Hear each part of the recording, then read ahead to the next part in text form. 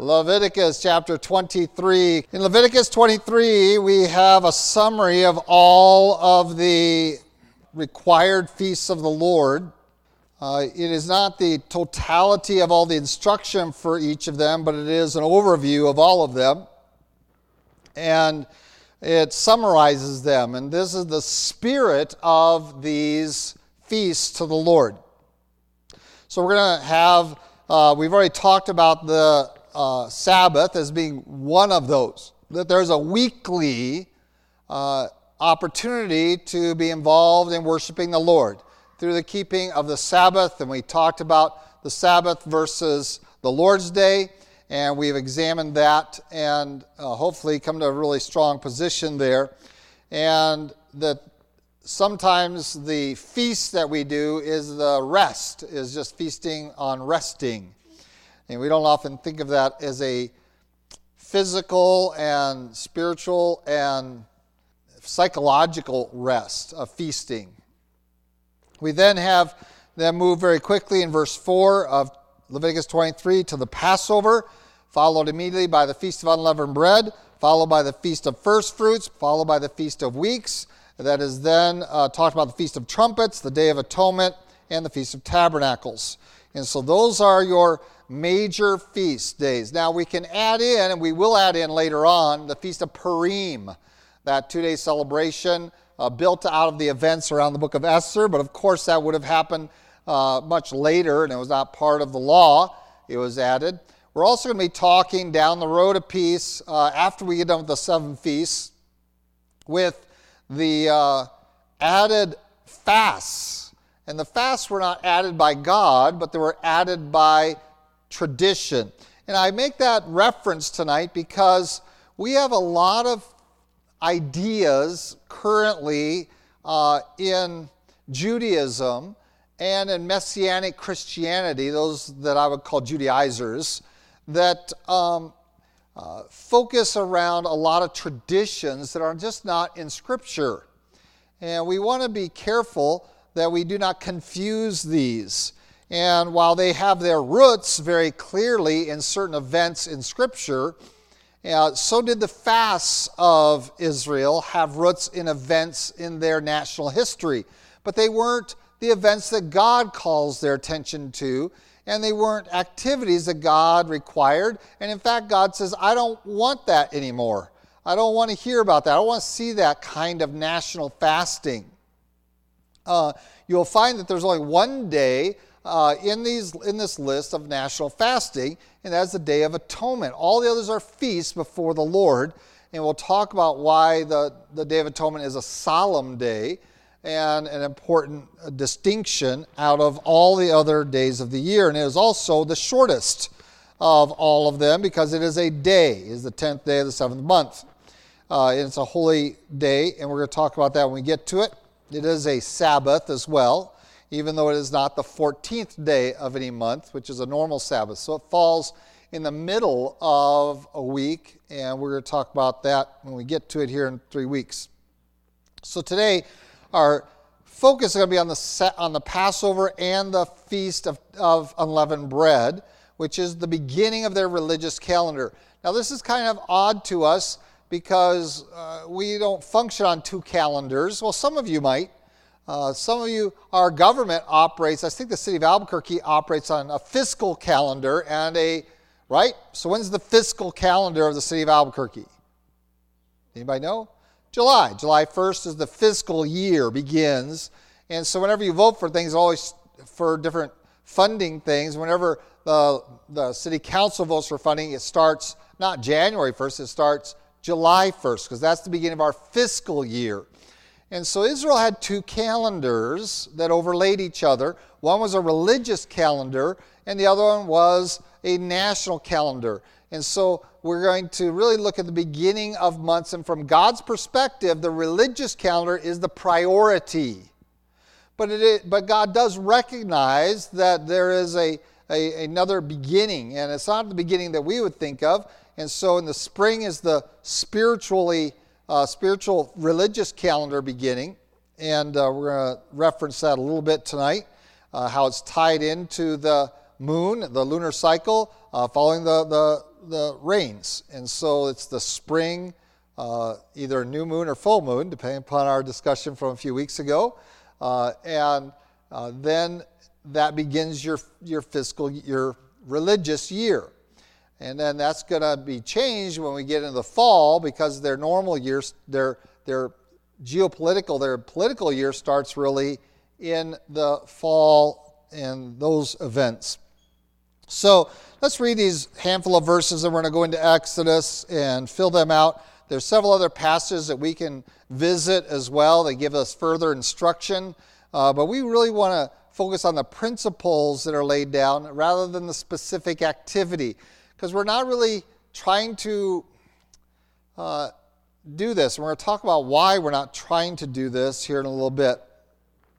And so we have here in verse 4, it says, "These are the feasts of the Lord, holy convocations, which you shall proclaim at their appointed times.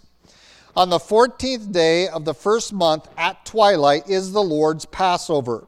On the 15th day of the same month is the feast of unleavened bread to the Lord. 7 days you must eat unleavened bread. On the first day you shall have a holy convocation. You shall do no customary work on it, but you shall offer an offering made by fire to the Lord for 7 days. The 7th day shall be a holy convocation. You shall do no customary work on it." As I said, this chapter is a brief summation that just in a very rapid fire fashion gives us all of these in one concise place. But we understand that there's a fullness to these. He obviously only uses a few verses to talk about the Passover. It is the Lord's Passover. And every Israelite should know what that means. Because at this point, the writing of Leviticus, they were still alive who were there for the very first Passover. Now, this Passover, we recognize that they should be caring for that and the Feast of Unleavened Bread, even during their wilderness wanderings. They should have been celebrating that. The other feasts are reserved. They're held back for when you get into, especially the Feast of First Fruits, it is qualified when you come into the land. And then that becomes the determination for all the other ones. So if you don't celebrate the Feast of First Fruits, you can't celebrate the Feast of Weeks because it's counted off of the first Feast of First Fruits. And we have this all dependent upon coming into the Promised Land, but not the Feast of Passover and unleavened bread. And so we end up with 7 days of unleavened bread combined with the Passover. We have an 8-day celebration. But only 3 of those days are Sabbaths.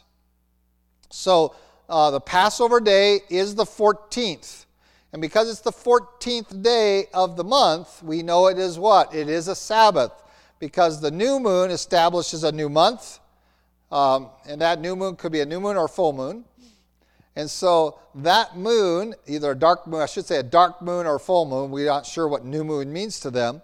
And then 7 days is the Sabbath, 14 days is another Sabbath, but it is also Passover on the first month of the year. And so the lunar cycle will always be the same on that day. It will either be a completely full moon or a completely dark moon, correct? Depending on what new moon means to them. Either it will be a dark moon or full moon. And I would contend it is a dark moon on that night. And I'll try to defend that a little bit when we get to Exodus. That there is some good argumentation for it being a dark moon on that Passover night. Now, the celebration of Passover is very interesting because Israel during Passover were still slaves, correct? At sunset of Passover, they were still in Egypt and still slaves. And that's when Passover begins. It's the Lord's Passover. So while we are celebrating God's deliverance, the beginning of that deliverance was the judgment on the Egyptians. Remember, they had taken their lambs into their home. They were instructed to care for it, and that's going to follow from there on. So on the 10th of the month, the 10th day, so 10 days after the new moon, after the beginning of the month, you have them take the lamb into their home. It was supposed to be kept there in the house for those days and then sacrificed, and it is supposed to be prepared, and it is not supposed to leave that home, the meat of that, and we're going to talk about that in a little bit. And so it's all celebrated in the home. and it is centered there, and it is specifically for only those that are of Israel. And there are prohibitions against offering the Passover to anyone else. You can only offer it to those in that home. And so when we find this coming upon the Passover, they were still in captivity the first Passover. They were still in Egypt. It was celebrated in their homes in Egypt. And what else happened that night was that the angel of the Lord came through the camp and killed the firstborn. And so that event occurred. And I would contend that that event occurred not during a bright moon, but during a darkened moon. That this was a dark time. And there's various arguments on both sides. Some people say, well, the full moon was necessary for their travels at night, and of course that holds no water at all, because what does God say you're going to move by night at? God says, you're going to be traveling day and night. And that might say, how do you travel day and night with children and all of that? But the likelihood is they would have traveled at night more than during the day, simply because of the coolness of the weather, although it was spring, and so it was the best time of year. God says that. I didn't take you out in the dead of winter. I didn't take you out in the heat of summer. I took you out when it was pleasant. And so they could travel day and night, but God doesn't say follow the moon and the light of the moon.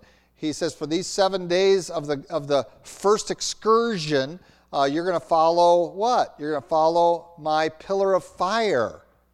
That God's going to supernaturally lead them by the pillar of fire. And in fact, when we find them at the Red Sea, which is within a week, there is no evidence of that there's been a bright moon this whole time, as we're going to see. So I have some arguments there, but I'm not really focused on that tonight. So the Passover begins in Egypt. And it's going to end outside of Egypt. It's going to end still in Egypt, but on your way out. By morning, they're going to be packing. They're going to be sent on their way. And if you know anything about moving large numbers of people, it probably took the most of the day to get them all out of the main city there. You're moving hundreds of thousands of people, women, children, everything. Now, that's why there was no time for anything else. Literally pack your bags and hit the road. They were supposed to already be largely packed if they had the belief in what God was doing. They were supposed to be ready to go. But also we know in the morning, not only were they sent off, they were sent off with what? With the gifts of Egypt. That the Egyptians loaded them with gold and jewels and all of that, said, get out of here, here. And they paid them their quote-unquote wages for their servitude to send them away. And so these events transpire. They then are going to be directed by the Lord to a different place. But I want you to consider why God separates Passover from the Feast of Unleavened Bread. Because one is a designation of going from captivity to freedom. The other one is about the journey. So one is the event, and spiritually I think this has a lot of significance for us. One is about the event of liberation. The other one is the journey of the liberated. And so he sets them apart. Even though they're one day following the other, and it becomes an 8-day event, they have very different significances. And we're going to look at those. So this is the summary of them. And so we know that the Feast of the Lord is a holy convocation. So that means it's supposed to be declared. Everyone does this at the same time. Even though you're going to do it in your homes, we all do it the same time. That there is no, I'll do it whenever I please and you do it whenever you please. This is the law of the Lord. Everyone will do it as a nation, as a people, at the same time on this lunar cycle, on this sunset of this cycle. And so let's go to Exodus, and we'll see the events around that. And that's in Exodus chapter 11 and 12, when we have all of this. This last plague, remember that Moses has now asked Pharaoh to let his people go 10 times. once before there was any plagues, and then 9 plagues along, he has asked them, let my people go. Pharaoh has variously replied and taken back, and Pharaoh, or Moses is just waiting. He's waiting, as we talked about this morning, for Pharaoh to give him permission to take Israel out of the land. This is not a rebellious activity. They are honoring Pharaoh, asking his permission 10 times. And 10 times Pharaoh has essentially rejected that request. And now comes the last straw, if you will, where God will break him. And God has intended this all along. In chapter 11, verse 1, it says, I will bring one more plague on Pharaoh and on Egypt. Afterward, he will let you go from here. When he lets you go, he will surely drive you out of here altogether. And so if you've ever been driven out of a home, how many of you have been driven out of a home? Oh, I'm glad to hear that. All right? That means that get your stuff out and leave. Every now and then you see people driven there, that their stuff is all on the front porch. They're all out in the yard. You've been thrown out of the house. You've been driven away. And you have to collect your things quickly and go. People who are in front of natural disasters are driven out. You just have to leave. There's no time to contemplate things and to set your affairs in order. You're driven out. And this is what God intended. That Pharaoh's going to drive you out. That means you have to leave to honor Pharaoh. You want to leave. That's what you've been praying for while God rose up Moses. But we're waiting for Pharaoh to tell us to leave, to force us to leave. Isn't that interesting? Really correlates with this morning's message. And I know that kind of took a few of you back this morning when I said that. But Moses is waiting for Pharaoh and waiting for God to deal with Pharaoh's heart to liberate his people. And it takes some dramatic action. And so we know ahead of time that this is God's plan, that all of this is going to happen. And so it's going to happen at midnight. Interesting. What happens at midnight? At midnight, let's jump to Exodus 11, verse 4. Thus says the Lord, about midnight I will go out into the midst of Egypt, and all firstborn of the land of Egypt shall die.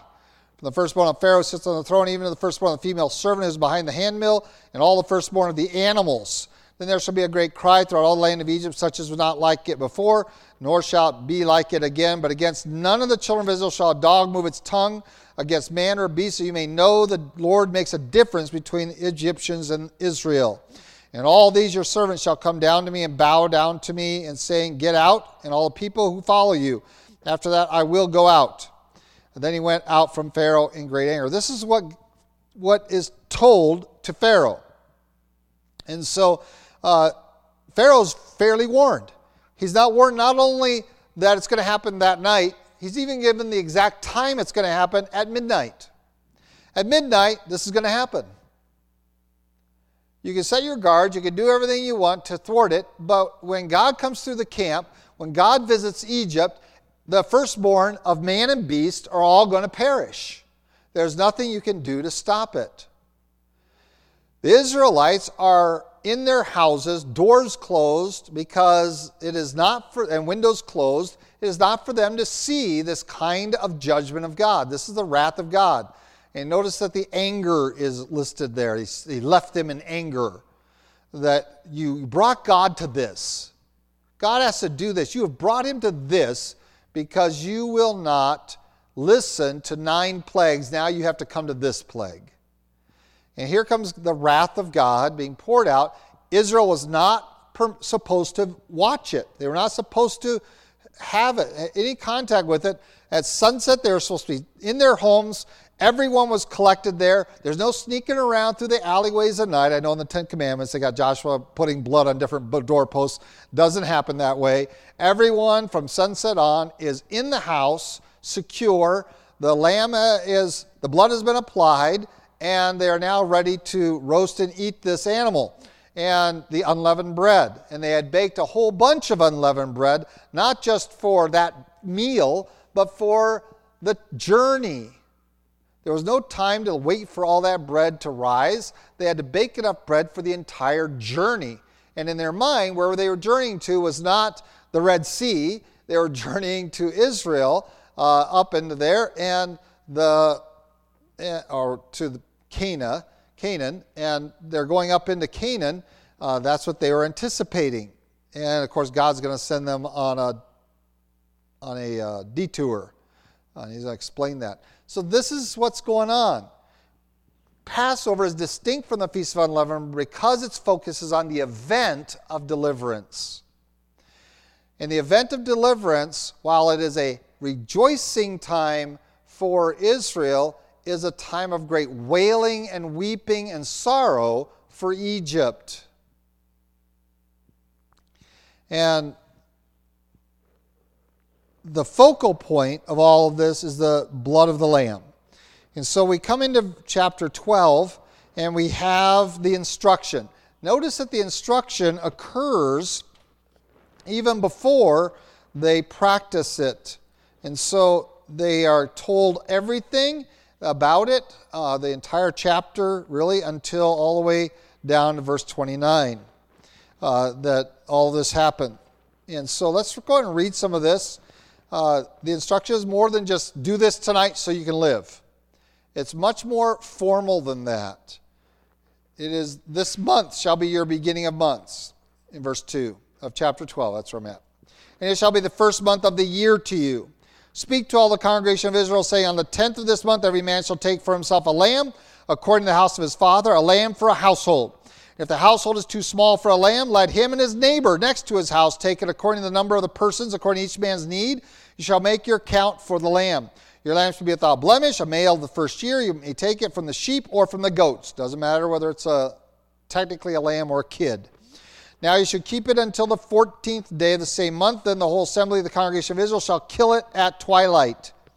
And it shall take some of the blood, put it on the doorposts of the lintel of the house where they eat it. And shall eat the flesh on that night, roasted in fire, with unleavened bread and with bitter herbs they shall eat it. Do not eat it raw, nor boiled at all with water, but roasted in fire, its head with its legs and its entrails.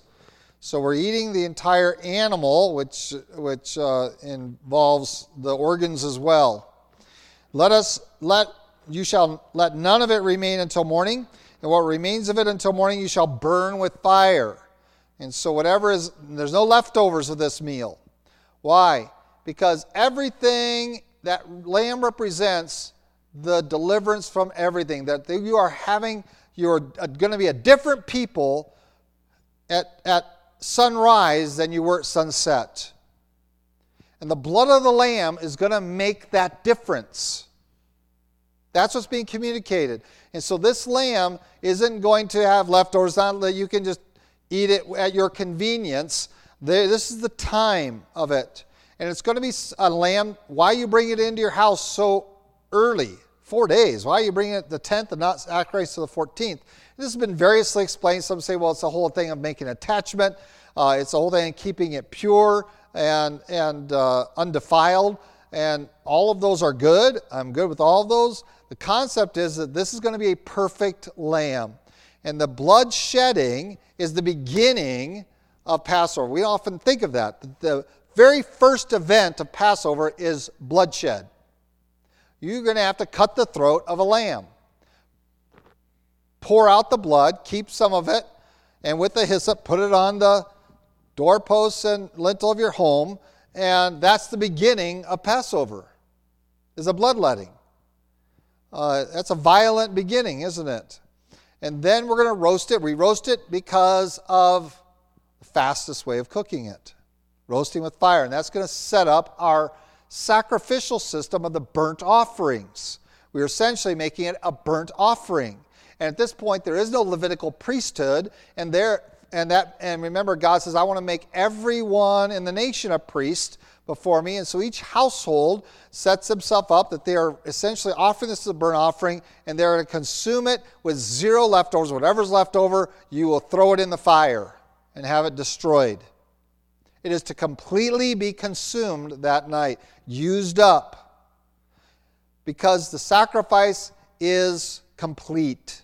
There's an end to it, a conclusion to this. It's not going to drag on and on and on. There's not the sacrifice plus. It is a single sacrifice, a single event, and it's going to have a violent beginning. It's going to be completed before morning, and there will be no leftovers. It is all you need. You're going to eat it with the bitter herbs. You're going to eat it with unleavened bread. So you have 3 elements of a Passover meal. Correct? 3 elements. The lamb roasted. You're going to have bitter herbs, which is going to be a reminder of the slavery that they had in the past. And the unleavened bread, which speaks to what? The hurry with which the journey is going to take. God's deliverance is going to be fast. So fast, you can't wait for bread to rise if you're bake enough for the journey. And so this is what it's focused in on. Now, why do I want to just boil it down to these 3 things? Because what you see being celebrated today is called a Seder meal. And we had a Jewish gentleman come in here and do a Seder meal. We did all that, and it was a lengthy, drawn-out thing. It takes hours and hours to do. And of course, the Passover meal could take all night. You had all night to eat this, right? You had to be gone by morning.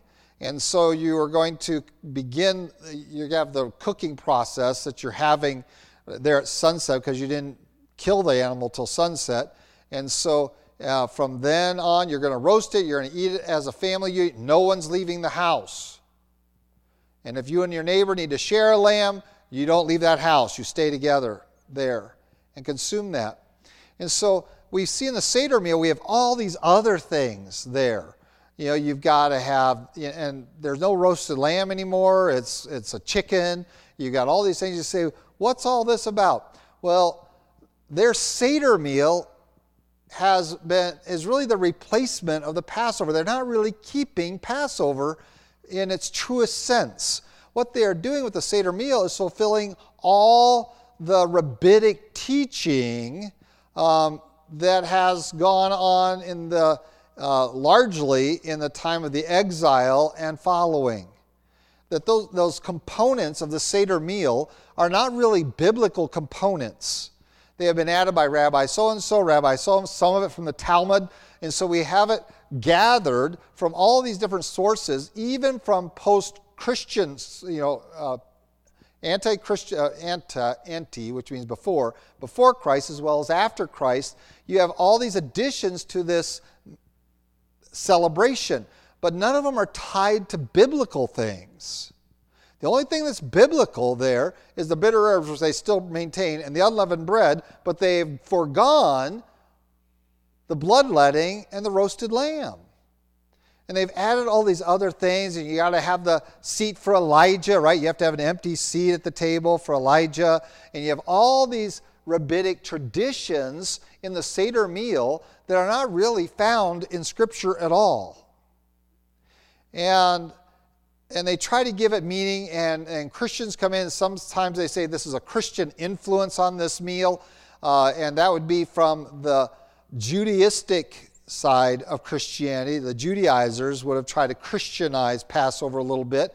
But when you abandon the core, what is the core of this meal? You can't miss it in this passage. What is God concerned about them eating?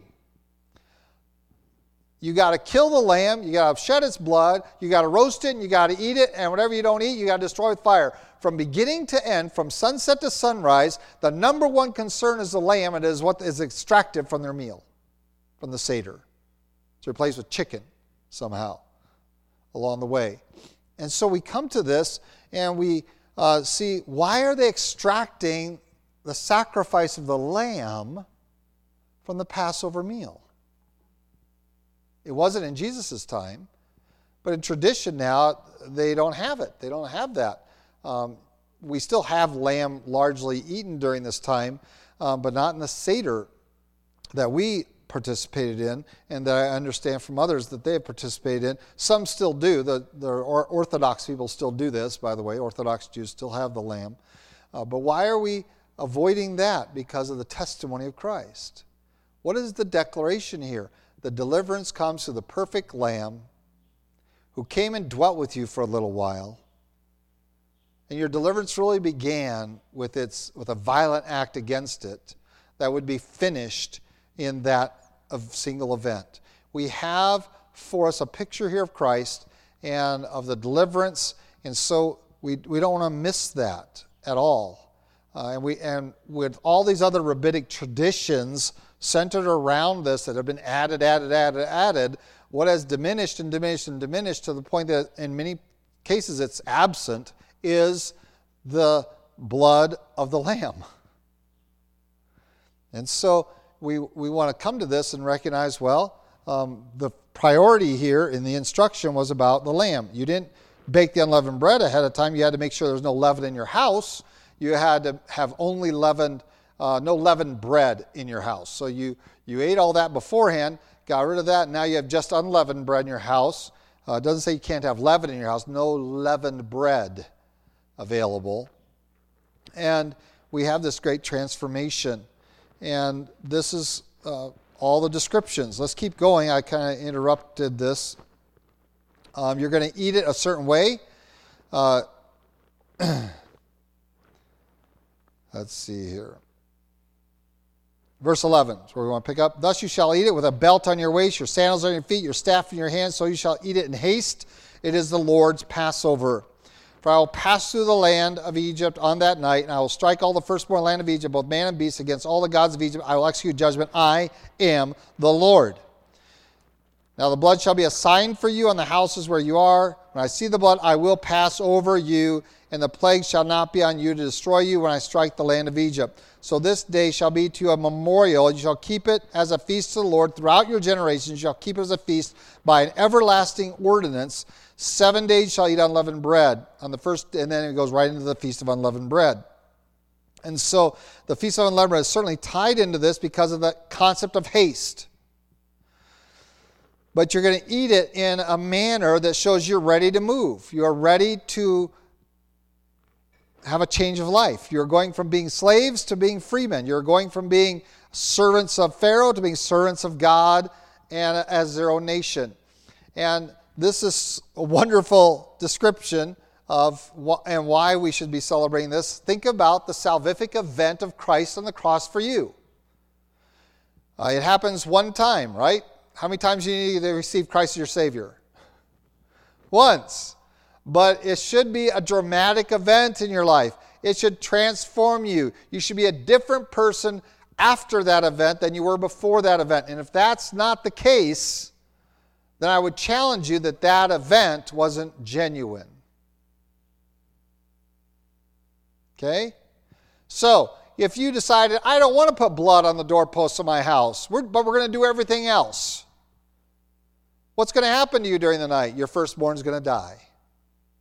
What's going to happen to you in the morning? You're going to be stuck in Egypt. You see, you can do all the rest, but if you haven't applied the shed blood personally to your life in a genuine, forthright manner, you are still under the judgment of God. You are still a slave in Egypt.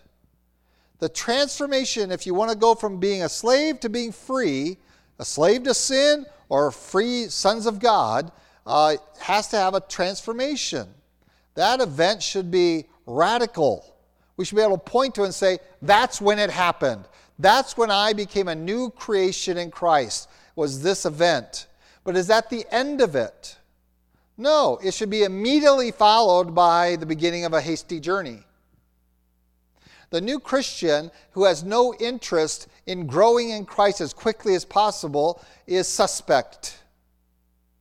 Let me say that again. The new convert who has made a profession of faith and is disinterested in quickly finding out what the journey of a life of Christ is questionable.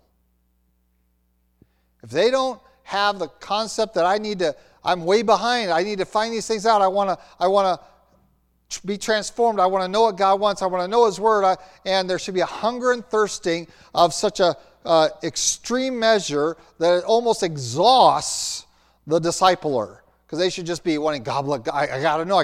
There should be a hastiness. They should want to have that and to get started on their journey as quickly as possible.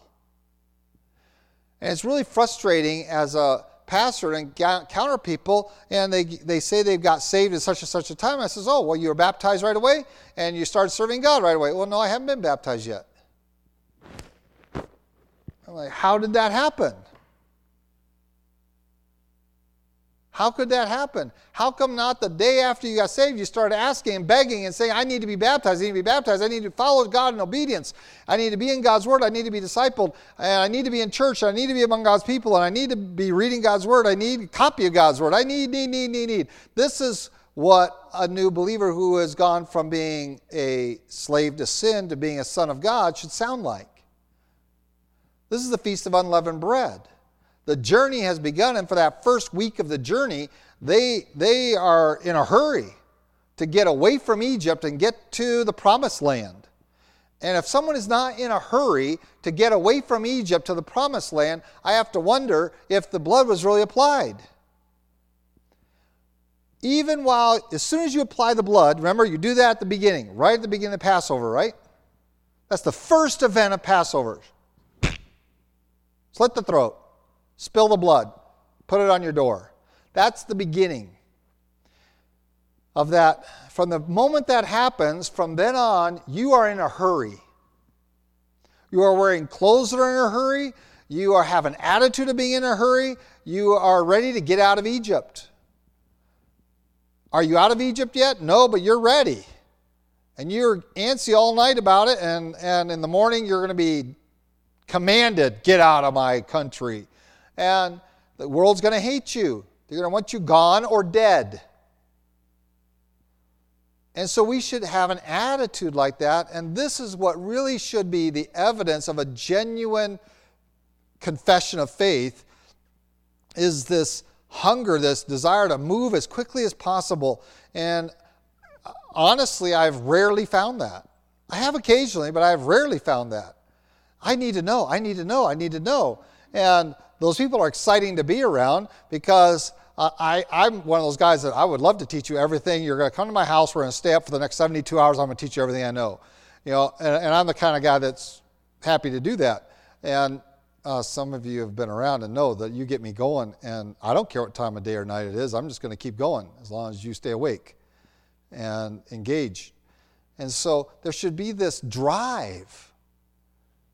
I need to get out of Egypt. I need to get away from my slavery. I need to find out as fast as I can what God wants. I want to follow Him, and I don't have time for anything else.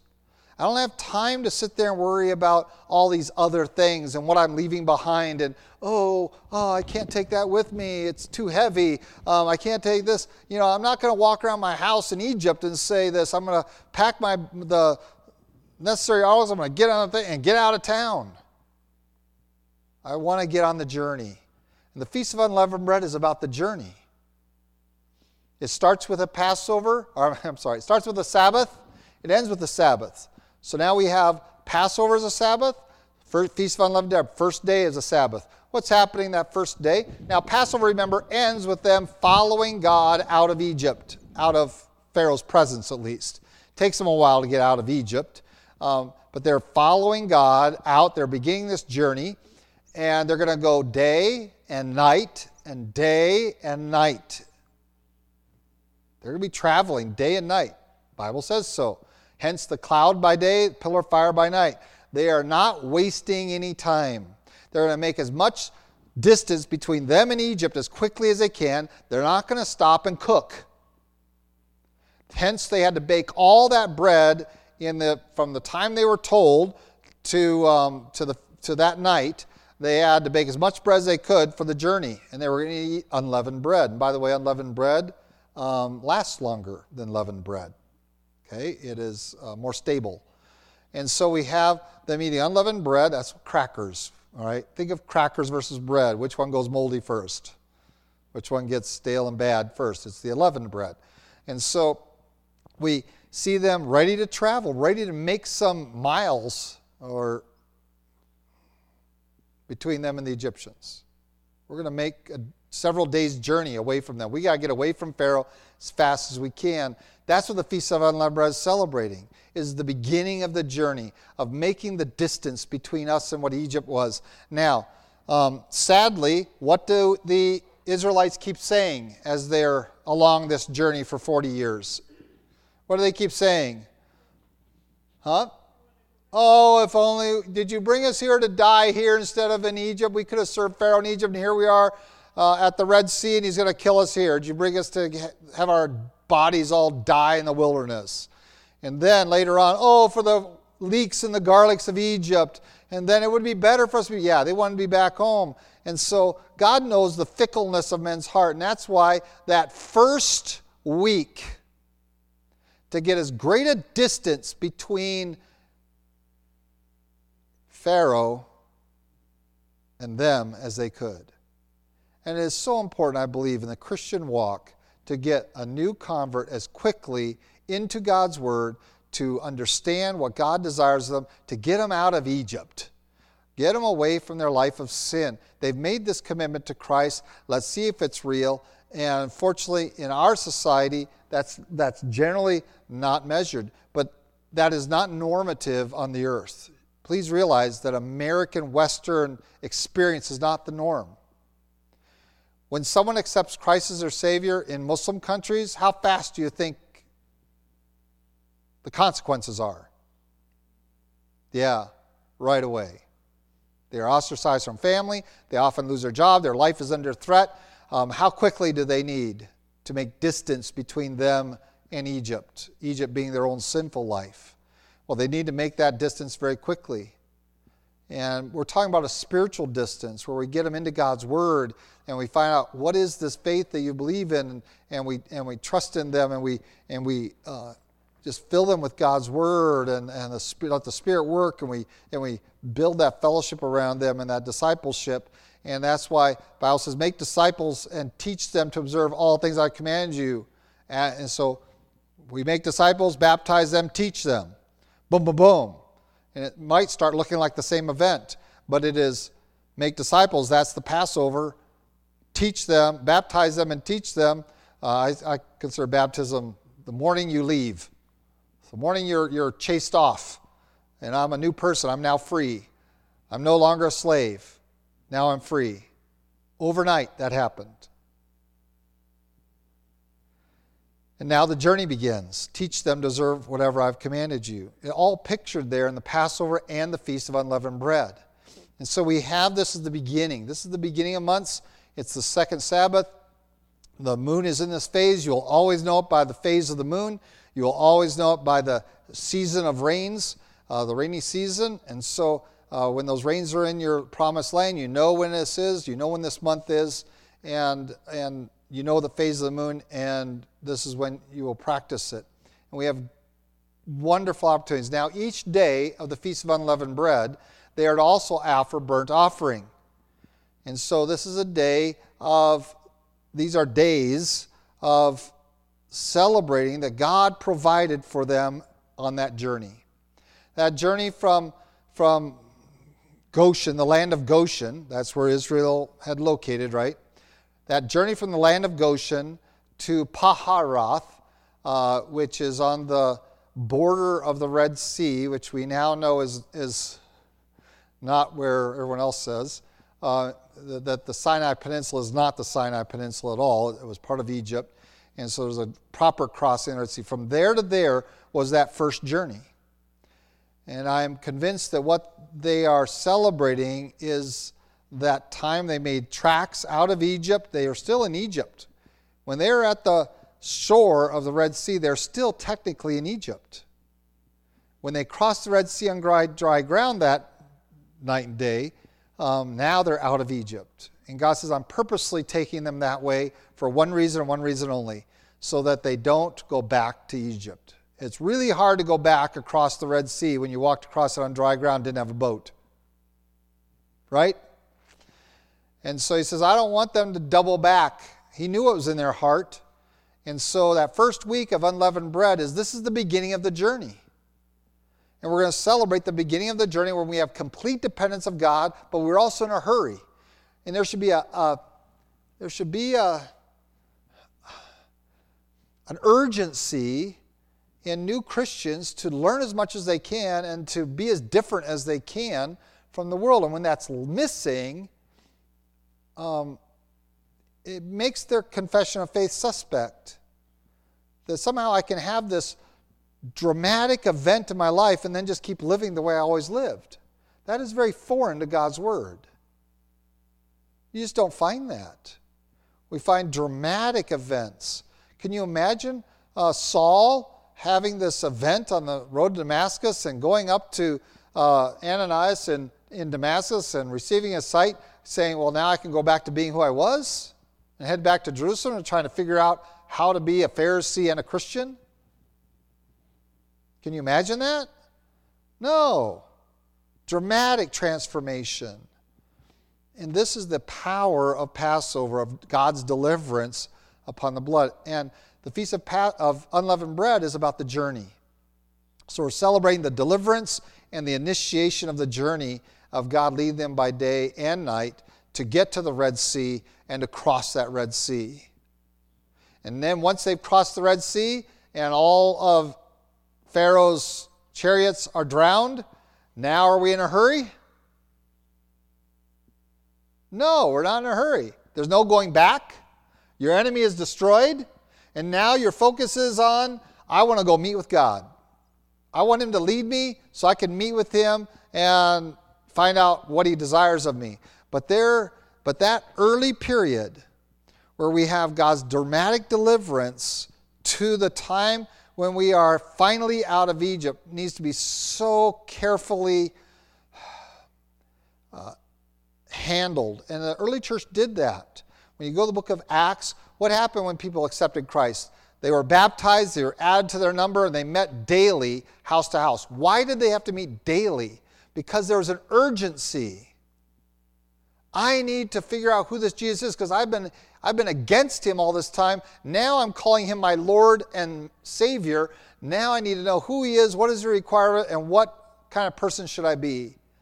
And there should be an urgency, not a carelessness about it. There should be an urgency. I want to know. I want to begin this journey right. And I'm convinced that one of the hazards of our churches today is that we don't have the Feast of Unleavened Bread spiritually in our midst. We focus on the Passover, we forget the journey. We want this big event in people's lives, and we all celebrate, and the angels celebrate when a sinner comes to Christ. And we'll sing and we'll shout about it. And then, well, did he ever get baptized? Where does the beginning of his walk? When someone comes to know Christ, that's when we have to have the Feast of Unleavened Bread. All right. You've gotten to know Christ. What does that mean? Get your belt on, get your shoes on, get your overcoat on, because you're on a journey now, and we're going to have to help you because you're way behind. The world's going to hate you, and you need to make some tracks out of Egypt. And you got to start walking with the Lord as quickly as possible to get a little distance between you and the enemy, because otherwise, what will happen? God knows exactly what would happen. You will double back, and you'll go back to Egypt. God said this. This is the danger. And that's why I'm taking you down to the Red Sea for this 1 week. You're crossing the Red Sea, and now there's no going back. And then God starts providing water and manna, and there was no manna that first week. Not till you get over there. Then God provides water out of the rock, manna falls from heaven, there's quail blowing in with the wind. All this provision happens over there.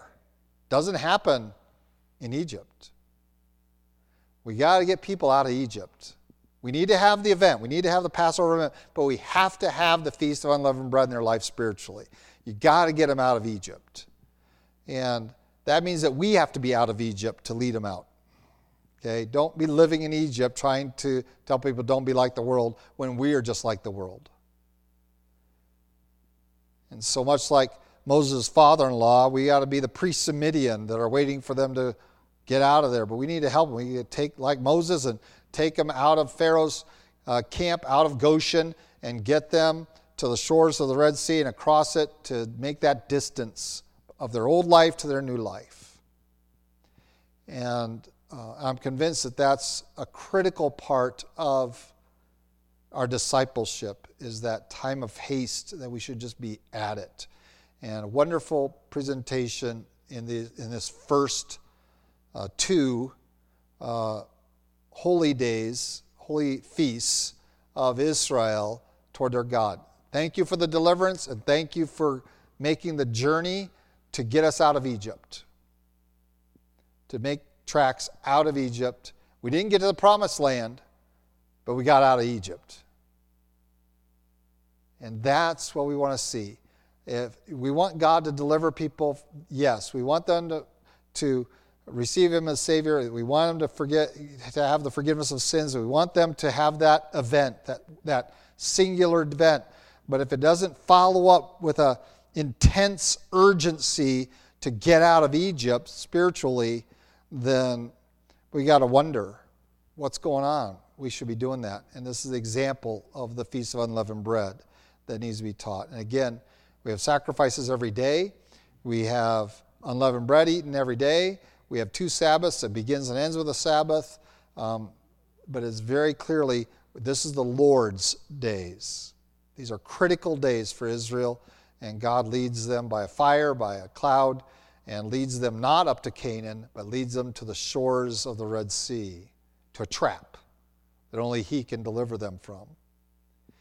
And then, once they are free of that, of their opportunity to go back to Egypt, once they're free of that, and those bridges have been burned, because there was no bridge, once the chariots have been drowned, now we can take our time and start this process of teaching the law and teaching about our relationship with God and finding daily provision and sustenance from the God spiritually and all the benefits that take time to mature in Christ.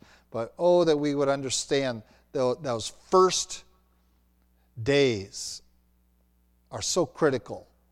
It's silly to say we're going to make a profession of faith today and I won't contact you till you show up to another service. That's shameful on me, on churches in general. We need to be feeding that urgency that should be in their life to say, I need to be a new person. And there should be a hastiness, a desire to move quickly to, again, distance yourself from what you were and to confirm yourself in what you claim to be now. Okay. Next week we're going to get into some of the other aspects, but this is the first one. So I'm trying to go through them pretty quickly so we're not bogging down into these. And when we're going to be in Leviticus a lot with the priestly service times, and because they are critical when we get in the New Testament, understanding the timing of things in the New Testament. Okay, let's have our prayer. Lord God, we do thank you for your instruction here. And Lord, we also know that you have given instruction to Israel that no stranger is allowed to partake in these events, because they are not covered under the blood. And Lord, we know that what we talked about tonight is really not for the unbeliever. It's not for the stranger. It's for only those who have been covered by the blood of Jesus Christ. That the unleavened bread, the hastened journey, the flight from Egypt is one that is dependent upon feasting on the Lamb, having received the protection and the covering of that shed blood. And Lord, our prayers that we might not be like Israel and desire after Egypt. Look over our shoulder to what the world has, to the leeks and the garlics, to the comforts, and that we might remember the pains and the misery and the despair of slavery to sin and press on toward the prize of the high calling of God in Christ Jesus. Lord, we pray for the lost around us. We pray for men to get saved. We pray for those dramatic events in their lives to transform them, to make them new creatures. And then, Lord, we know that we have a responsibility to lead them out of Egypt. And Lord, help us to lay hold of that and to sense the urgency of that we do not wait for them to turn back, but that we lead them quickly and directly to you, to follow your word, to trust in you day and night, to your honor, glory, and praise, that they might find their sustenance and their instruction, their safety in you and you alone. In Christ Jesus' name, amen.